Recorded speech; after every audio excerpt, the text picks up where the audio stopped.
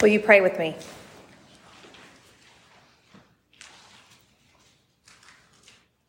Holy God, we ask that you open our minds and our hearts to your word this morning. May your Spirit move within us, through us, and all around this place. And may all that we do this morning give you honor and glory. In Christ's name we pray. Amen. Amen. Our second reading this morning comes from the Gospel of Matthew, chapter 3, verses 13 through 17. Then Jesus came from Galilee to the Jordan to be baptized by John.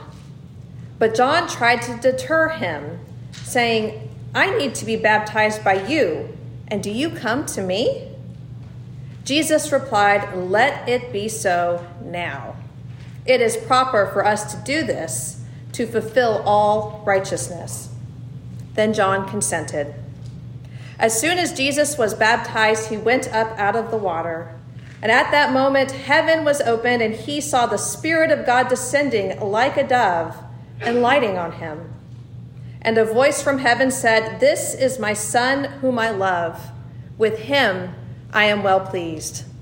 This is the word of the Lord. Thanks be to God. So our family does not have a typical pet because we have a very rowdy 2-year-old who is not unlike a puppy himself. But we enthusiastically welcome all kinds of wildlife visitors to our yard, the free pets. Squeals of joy reverberate through our house at the sights of rabbits, deer, turkeys, and even the lowly squirrels, who the girls love to chase away from the bird feeders when they show up. And the reason they do this is because the bird feeder is our most important wildlife attractor in the yard. We love the birds best. From vibrant bluebirds to rare rose-breasted grosbeaks to everyday finches and wrens, the variety never fails to fascinate us. But the most frequent visitors that we've come to expect daily are the mourning doves.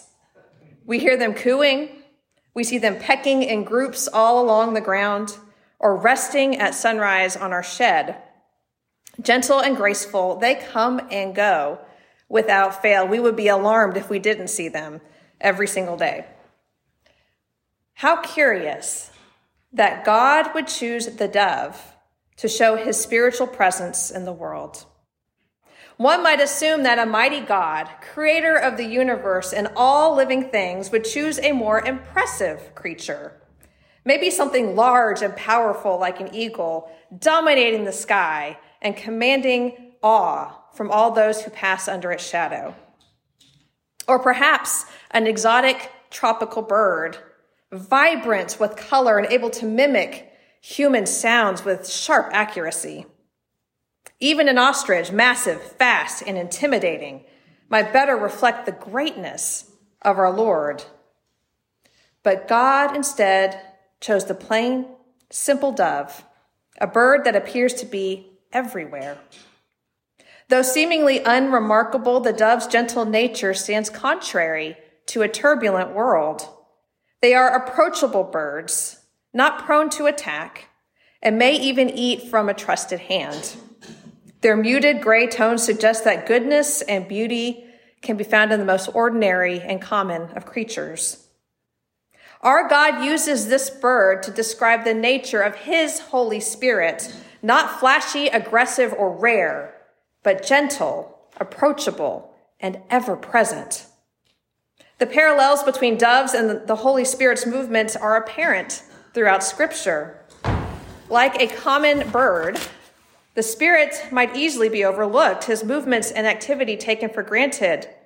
But it is only through the Spirit that the abundant life that God promises to his children is accessible. In the beginning, God's Spirit hovered over the dark waters of creation like a dove, moving with purpose to offer abundant life at the birth of all things. The peak of this creative process was his formation of people bearing his image. Breathing his own life into them, their hearts fluttered, their lungs caught their first breath, and their minds became aware that God was with them, moving in, through, and all around them. In that moment, God declared them good. But then wickedness corrupted the goodness he placed in their hearts, and they began to resemble the serpent more than their true father. Grieved, God allowed the dark waters to return in a flood, destroying all but a few. But then the Spirit again hovered like a dove over the waters, bringing evidence of new life, new beginnings, and a future to Noah and the creatures sheltered in the ark. At its final release, the dove took flight and never returned, carrying God's Spirit out to inspire new life from a dead world. Ages later, the Spirit would hover over the waters again. But unlike the past when he looked down upon creatures, this time he gazed upon his own Son, upon himself, at the waters of baptism. As God himself in human form enters the swirling, muddy Jordan River, a new creation begins, forever shifting humanity's relationship with God. In humility, Jesus seeks baptism from a rather baffled John the Baptist because, as Jesus says, it is proper for us to do this to fulfill all righteousness. Now, righteousness, simply put, is orienting things in their proper relationship or place according to God. The trouble is the whole world stood and still stands in a place of unrighteousness before God. Humanity has never managed to uphold our end of God's covenants and promises with us.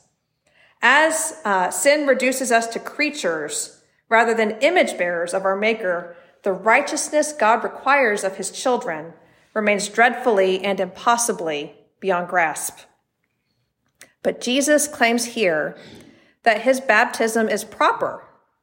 In the process, he's going to begin to fulfill all righteousness.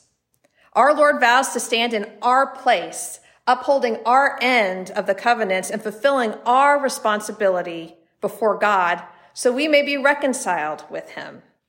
Jesus' first step before his ministry even begins starts here, when he wades into the murky waters of human sinfulness and transforms a cleansing ritual into a spirit-filled sacrament.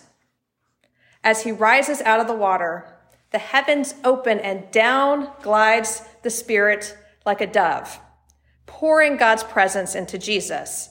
For the first time, as writer Paul Pastor explains, humanity, under God's Spirit, had sent up a shoot, a sprout suitable for God, the dove of heaven himself, to rest on without hesitation. The miracle here is even more spectacular when we consider the dove's symbolism. In Jesus, God's Spirit finally has a place to land and nest permanently in the hearts of humanity. The Spirit moves within each of us to make a new home. And at the same time, that spiritual dove overcomes the serpent's power to crush and prevent abundant life of God from flourishing within his people. Like a dove landing next to you on a park bench, God's grace is unexpected and beautiful. As the dove settles on Jesus, God declares, "This is my Son, whom I love. With him I am well pleased." His proclamation transforms every baptism henceforth into an adoption, a seal of God's love and an invitation to belong to his family. Anyone who follows Jesus into the waters of recreation are claimed as children of God, who are deeply loved, but also seen as good and pleasing to our Father. Here, that same love and delight, that very good that God declared over Adam and Eve at creation, is here repeated over all who follow Christ in baptism. It's the kind of love that should have been the reality for everyone all along. It took Jesus' arrival in the flesh to reconcile us and restore that reality. But even if we know this to be true on a cognitive level, it remains hard to believe that we are welcomed into this new reality, much less approach life consciously aware of this truth. We might know in our heads that God unconditionally loves us, that he sacrificed his son and he pours out his spirit in us, that he claims us as his valuable children. But knowing something is not the same as believing it. In fact, believing God loves us might be one of the most challenging realities to accept on faith. Again, Paul Pastor writes, "We are a marvel because Christ is a marvel, and we can be just like our older brother if we long to be. We can be the place where the dove is pleased to perch." But how many times I have shrugged off the foot of God. How many times I have failed to know that I am, simply and without condition, God's beloved in Jesus through the Holy Spirit. Though God's love is real and he dwells within us, sin lingers.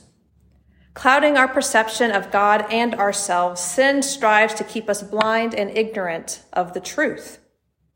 And doubting God's love is easy.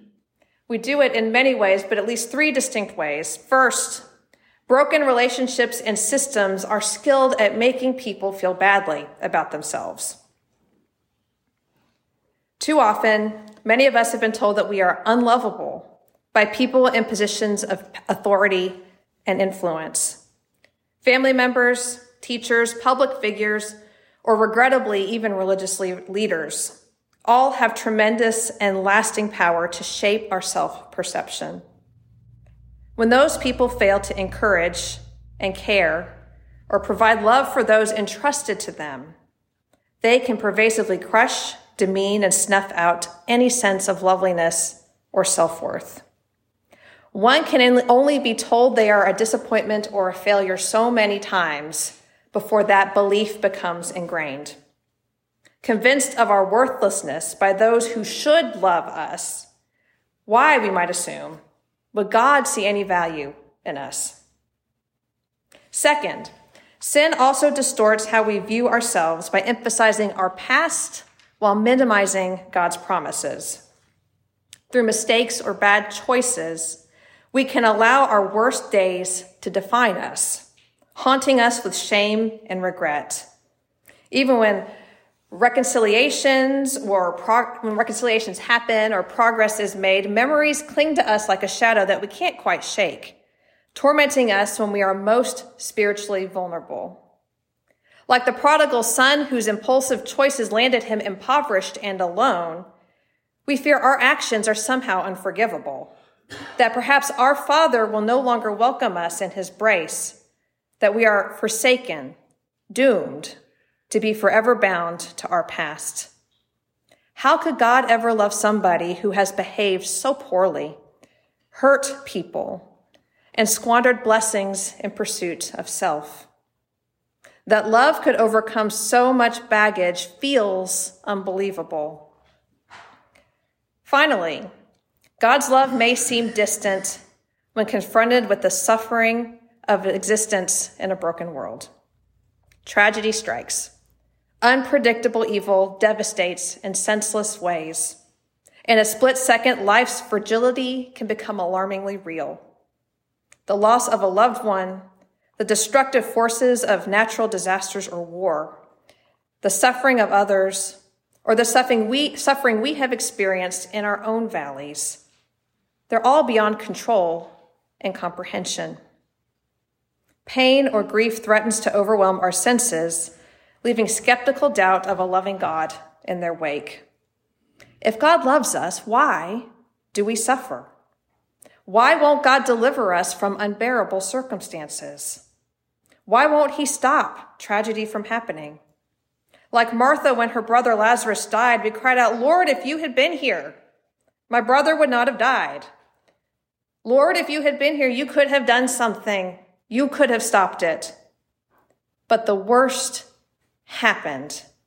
How can you possibly call us beloved? But friends, this one moment with Jesus and a river silences every doubt. In Jesus, the Holy Spirit declares that God's love is bigger than anything and everything else, rebuking all that destroys, deceives, and steals. When God speaks, truth is revealed, life is created, and reality is established. When God looks on us, he sees Jesus. He sees his Spirit fluttering and landing and fluttering again as we are shaped and formed more into Christ's likeness. The moments of self-doubt and terrible choices and painful suffering are no mystery to him. And his very presence in the Spirit overcomes, redeems, and heals all in his perfect time. He does not look on our human condition with passive distance, but joins himself to us, enduring what we endure and declaring that sin has lost its grip and that evil does not win. Because of Christ, the dove has landed, sealing God's love in us forever. We are his, and we have nothing to fear as his children. God's love is large enough to forgive and embrace the prodigal son, gentle enough to comfort Mary and Martha, and powerful enough to bring Lazarus back from the dead. His love sacrifices all for us because he formed us to be like him, to see what he sees, and to love what he loves. The Spirit helps us to do more than endure. Secure in God's loving presence within us, we may boldly venture into the shadowy places to champion the unloved and advocate for those deemed worthless, encouraging others to see themselves as their Heavenly Father does. But it all starts with allowing the dove to gently move and shape us as beloved children of our God, pleasing to our Father. Perhaps one of the best summaries of this love can be found in the first question of the Heidelberg Catechism, a confessional standard with which many lifelong Presbyterians may be familiar. Believing God's love for us is hard when so many forces are working to convince us otherwise. And these words from the Catechism serve to remind and encourage us of the truth. The Catechism asks, "What is your only comfort in life and in death?" In response, our only comfort is this: that I am not my own, but belong, body and soul, in life and in death, to my faithful Savior, Jesus Christ. He has fully paid for all my sins with his precious blood and has set me free from the tyranny of the devil. He also watches over me in such a way that not a hair can fall from my head without the will of my Father in heaven. In fact, all things must work together for my salvation.